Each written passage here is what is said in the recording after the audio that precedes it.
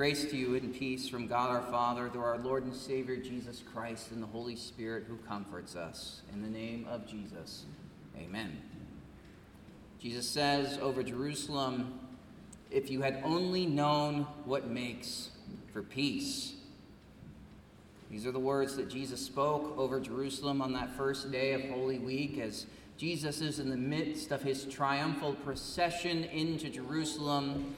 He's heralded by those wonderful cries of Hosanna and affirmations of his kingship over the people of God.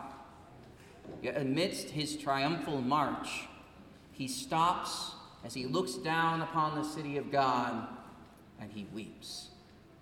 The capital city where David had been established as king, and the location of the sanctuary of God, Jesus weeps over this place. He mourns over the city of God, the city of Jerusalem. He foretells its complete destruction. And he says it's all because they did not recognize the hour of their visitation. The God that they claimed to love, the God they claimed to worship, had finally, after much promise and anticipation, come to dwell with his people, and they despised him. They rejected Jesus, they plotted to put him to death, and they denied his lordship.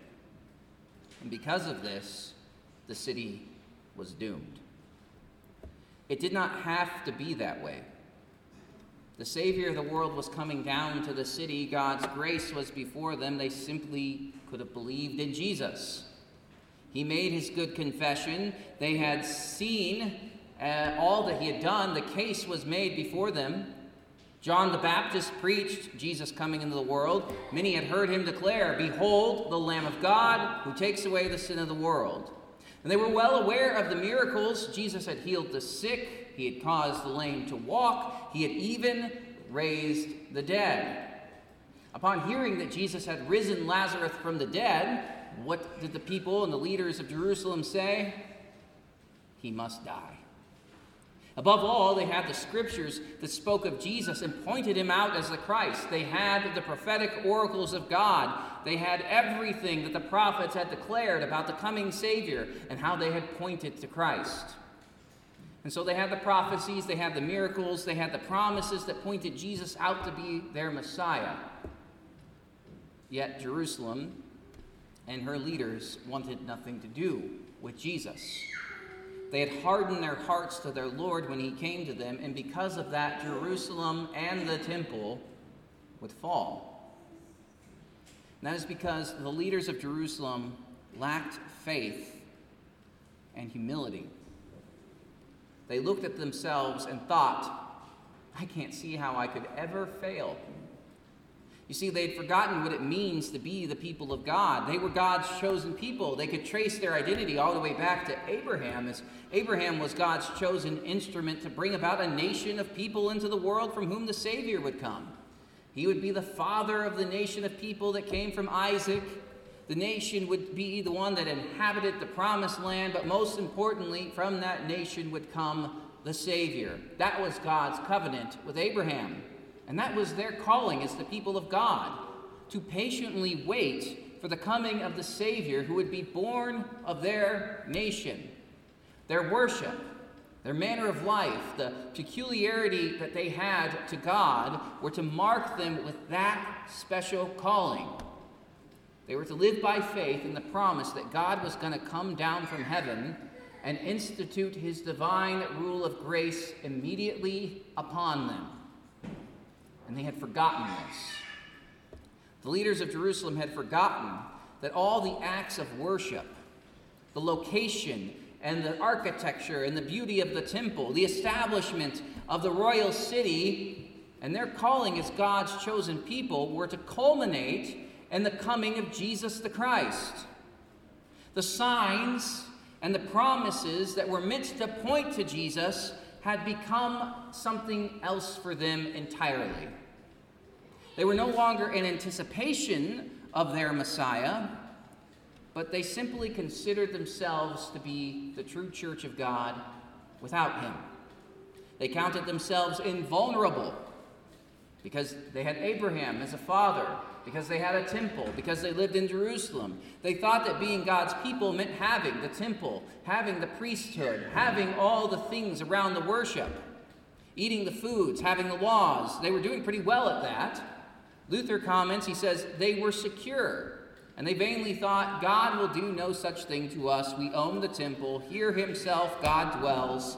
Besides, we have mighty men, we have money, we have treasures, we have enough to defy all our enemies. For even the Romans and the emperor, after he had conquered the city, confessed that the city was so well built and firmly built that it would be impossible to take it. Had God not especially willed it, therefore, they trusted in their own glory. They built their own confidence on a false delusion, which finally deceived them. You see, Luther points this out.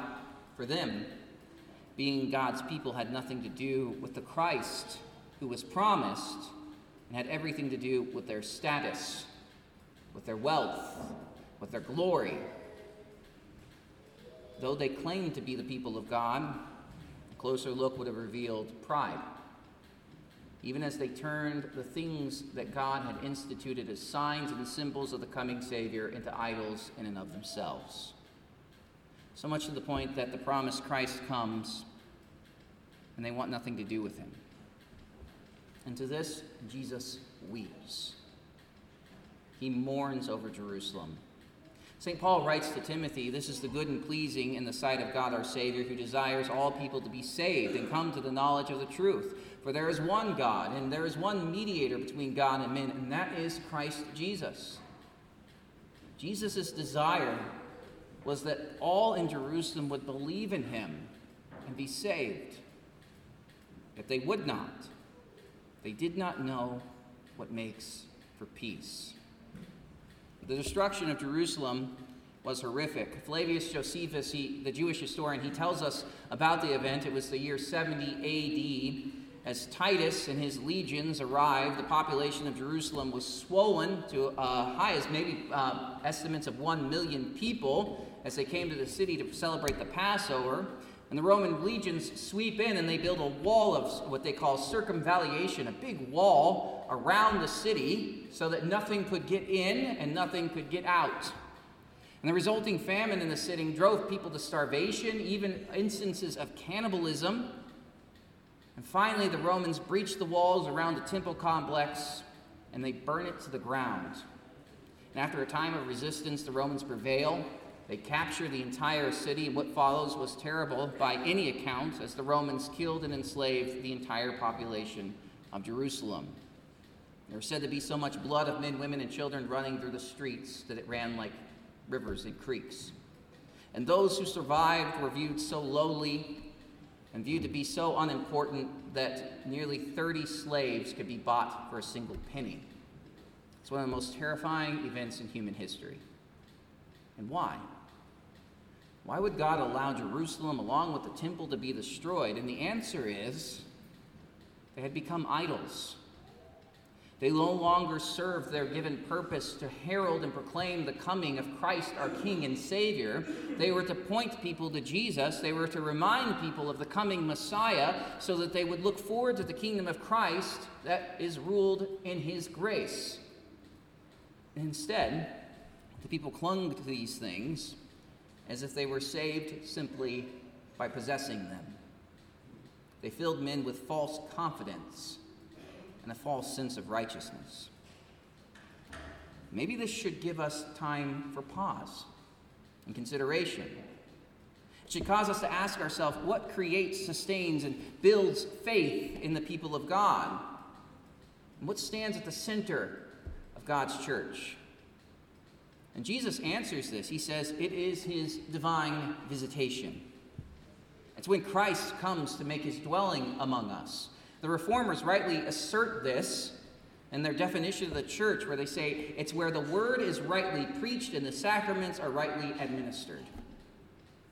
The word of God and the sacraments that God institutes are the means in which Christ makes himself the central focus of the Christian church. He comes through the preaching of his word. He speaks to us through his holy absolution. He is truly present in the Lord's Supper as he joins himself to us also in holy baptism. Christ is present in forgiveness of sins for the sake of his people. These are the things that make for peace. And it's the forgiveness that comes from Jesus. And so often we focus on the wrong things. A couple of weeks ago, our synod had its conviction.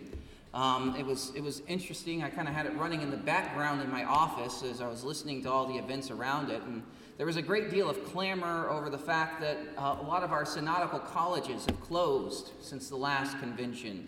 You could hear people were upset and angry, defensive. There was finger pointing going on about the failure of these institutions. Who are we to let them close? And all of these other things.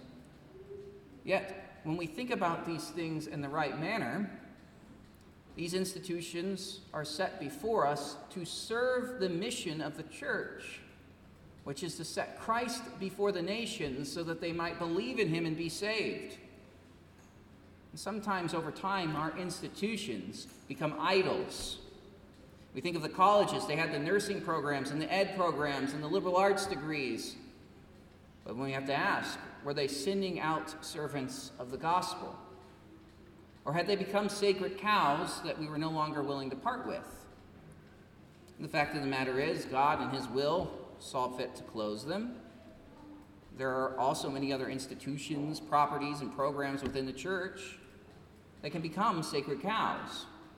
People begin to see the church as something other than the place where Christ makes his divine visitation. Sometimes they start to cling to all the institutions, the properties, the wealth, the prestige, the power, in the same way that the Jews in Jerusalem clung to the temple and the priesthood and the wealth and the status. And they begin to see the church as a charitable organization or a school or a program or anything else. They are forgetting what makes for peace, and they are putting all their stock in the things that they have built for themselves. And when the church loses sight of its chief purpose, the forgiveness of sins in the gospel of Christ, well, it is doomed to fall. Jesus knows what makes for peace. And this is why he came to Jerusalem. He comes as the peace offering. You know, the peace offering, it was one of the sacrifices that they made in the temple. It was to be an unblemished yearling lamb burnt as a whole offering to God. It was for the atonement of sins that were committed against God and the neighbor. And when Jesus goes to Jerusalem, he comes to be that final peace offering. John the Baptist, as I mentioned before, rightly calls him the Lamb of God who takes away the sin of the world. St. Paul teaches that we are justified by his grace as a gift through the redemption that is in Christ Jesus, whom he put forward as a propitiation or an atonement by his blood to be received by faith. And St. John says the same. He says he is the propitiation of our sins, and not for ours only, but also for the sins of the world. Jesus makes peace between God and man by shedding his blood for sinners. He dies for sinners. That's what makes for peace.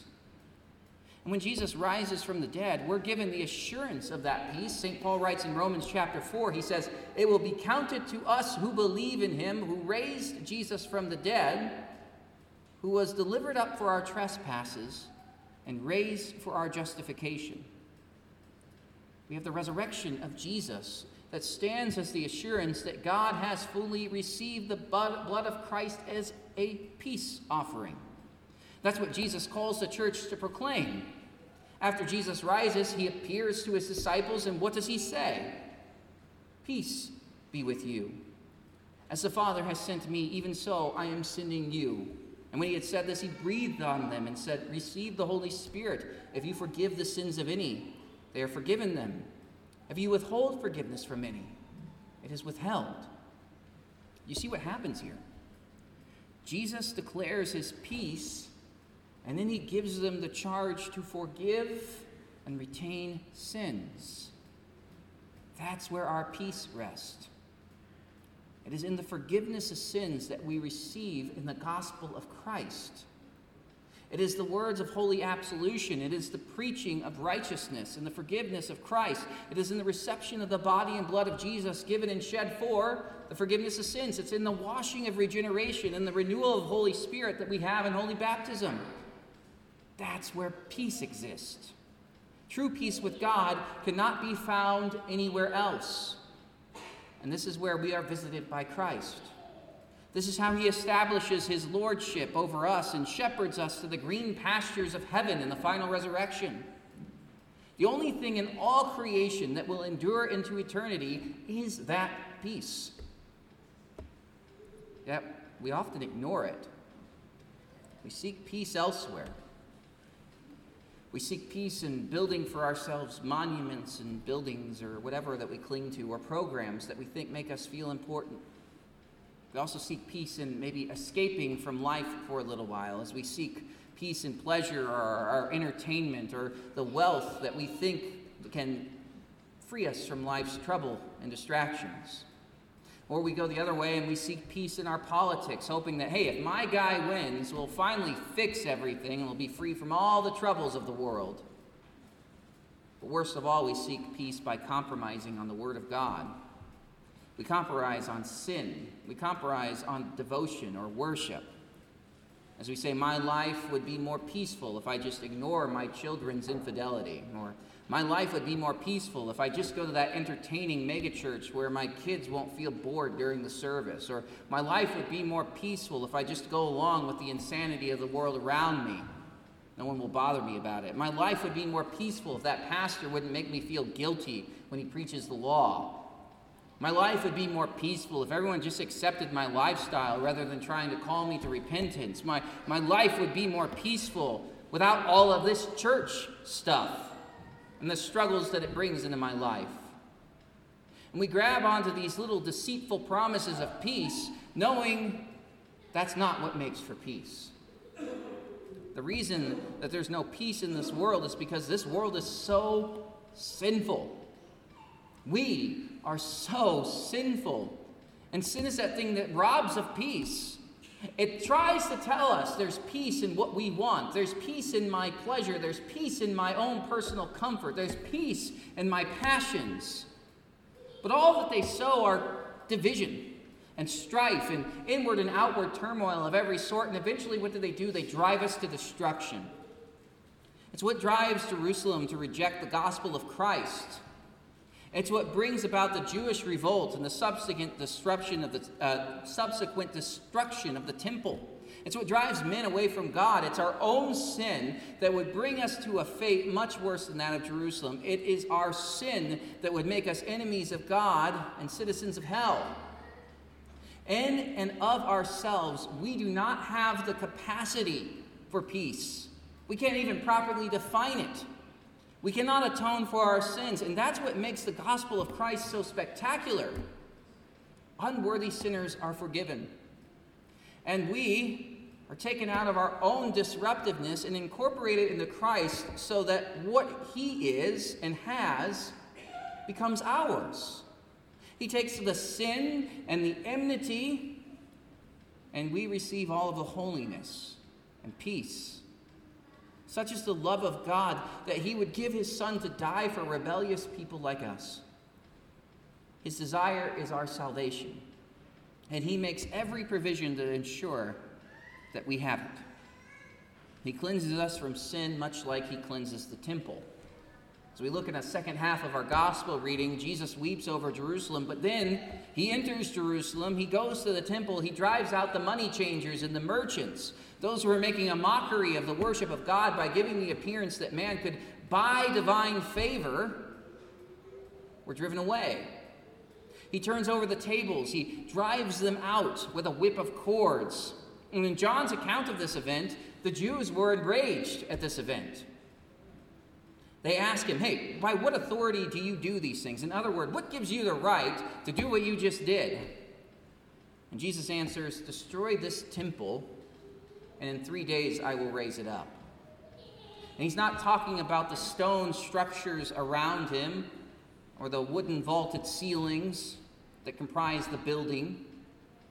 He's speaking of his body. The temple of God was set in place to demonstrate God's presence with his people, and indeed God was present with his people. The hour of visitation had arrived, and Jesus had come to Jerusalem in his new and greater temple, the incarnate body of Christ, the Son of God. That temple would be destroyed. It would be crucified. It would die. It would be buried. And in 3 days, it would rise up again. Jesus would die and rise for the sins of the world. And not only that, he would add to his temple. He would continually build it up, making it more glorious, more wonderful. He would be the cornerstone upon which every other stone is laid. As St. Peter describes it, he says, as you come to Jesus, a living stone rejected by men but in the sight of God, chosen and precious, you yourselves, like living stones, are being built up as a spiritual house to be a holy priesthood and to offer spiritual sacrifices acceptable to God through Jesus Christ. You are members of the body of Christ. You are set apart as a holy habitation of God, and his visitation is made known to the world through the body of his church. You have the Spirit of the Lord as the body of his church. You have his word as the body of his church. You have his promises, his absolution, and you share in his eternal resurrection and victory. You have been given true peace in that you are now God's holy habitation. The sanctuary of the old temple, it was called the holy place, and that inner room in the sanctuary where the ark was and only the priest could enter on the Day of Atonement, that was called the most holy place. And now, the most holy place is wherever God's people gather. You are the sanctuary of God's Holy Spirit. You have been declared holy by a righteous God who forgives sinners. And through the cleansing and washing that we have from Christ, we are no longer sinners in the eyes of God. We are holy children. We are members of the body of Christ. We are chosen priests and blessed stones who stand in the presence of God every day through his holy visitation to us in Jesus. You are the new temple of God in Christ. You are bound to spend eternity in the new Jerusalem of heaven on the day of resurrection. The old Jerusalem and the old temple served the people of God to point to Christ. And as Christ has come, has died, has risen, has served as the atoning sacrifice for our sins, so now God has risen up his holy church to be the new temple that once again points the world to his Son, who has died for the sins of the world. And here is where God proclaims his sacred peace.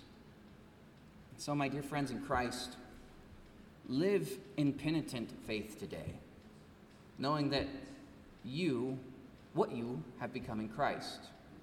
Trust in Jesus and put away the sacred cows, along with all the false promises of peace, and cling to the means of grace. Cling to those things in which Jesus has said, I am here, and I am making peace for you. I forgive you. Because Christ does indeed visit his people, and Christ indeed does give peace. Let us pray. Gracious Father in heaven, we thank and praise you for sending us your Son. As we live in this fallen world, help us to know the hour of our visitation. Cause us to faithfully receive your word and sacraments for the forgiveness of our sins so that we live in the peace of Christ that surpasses all understanding.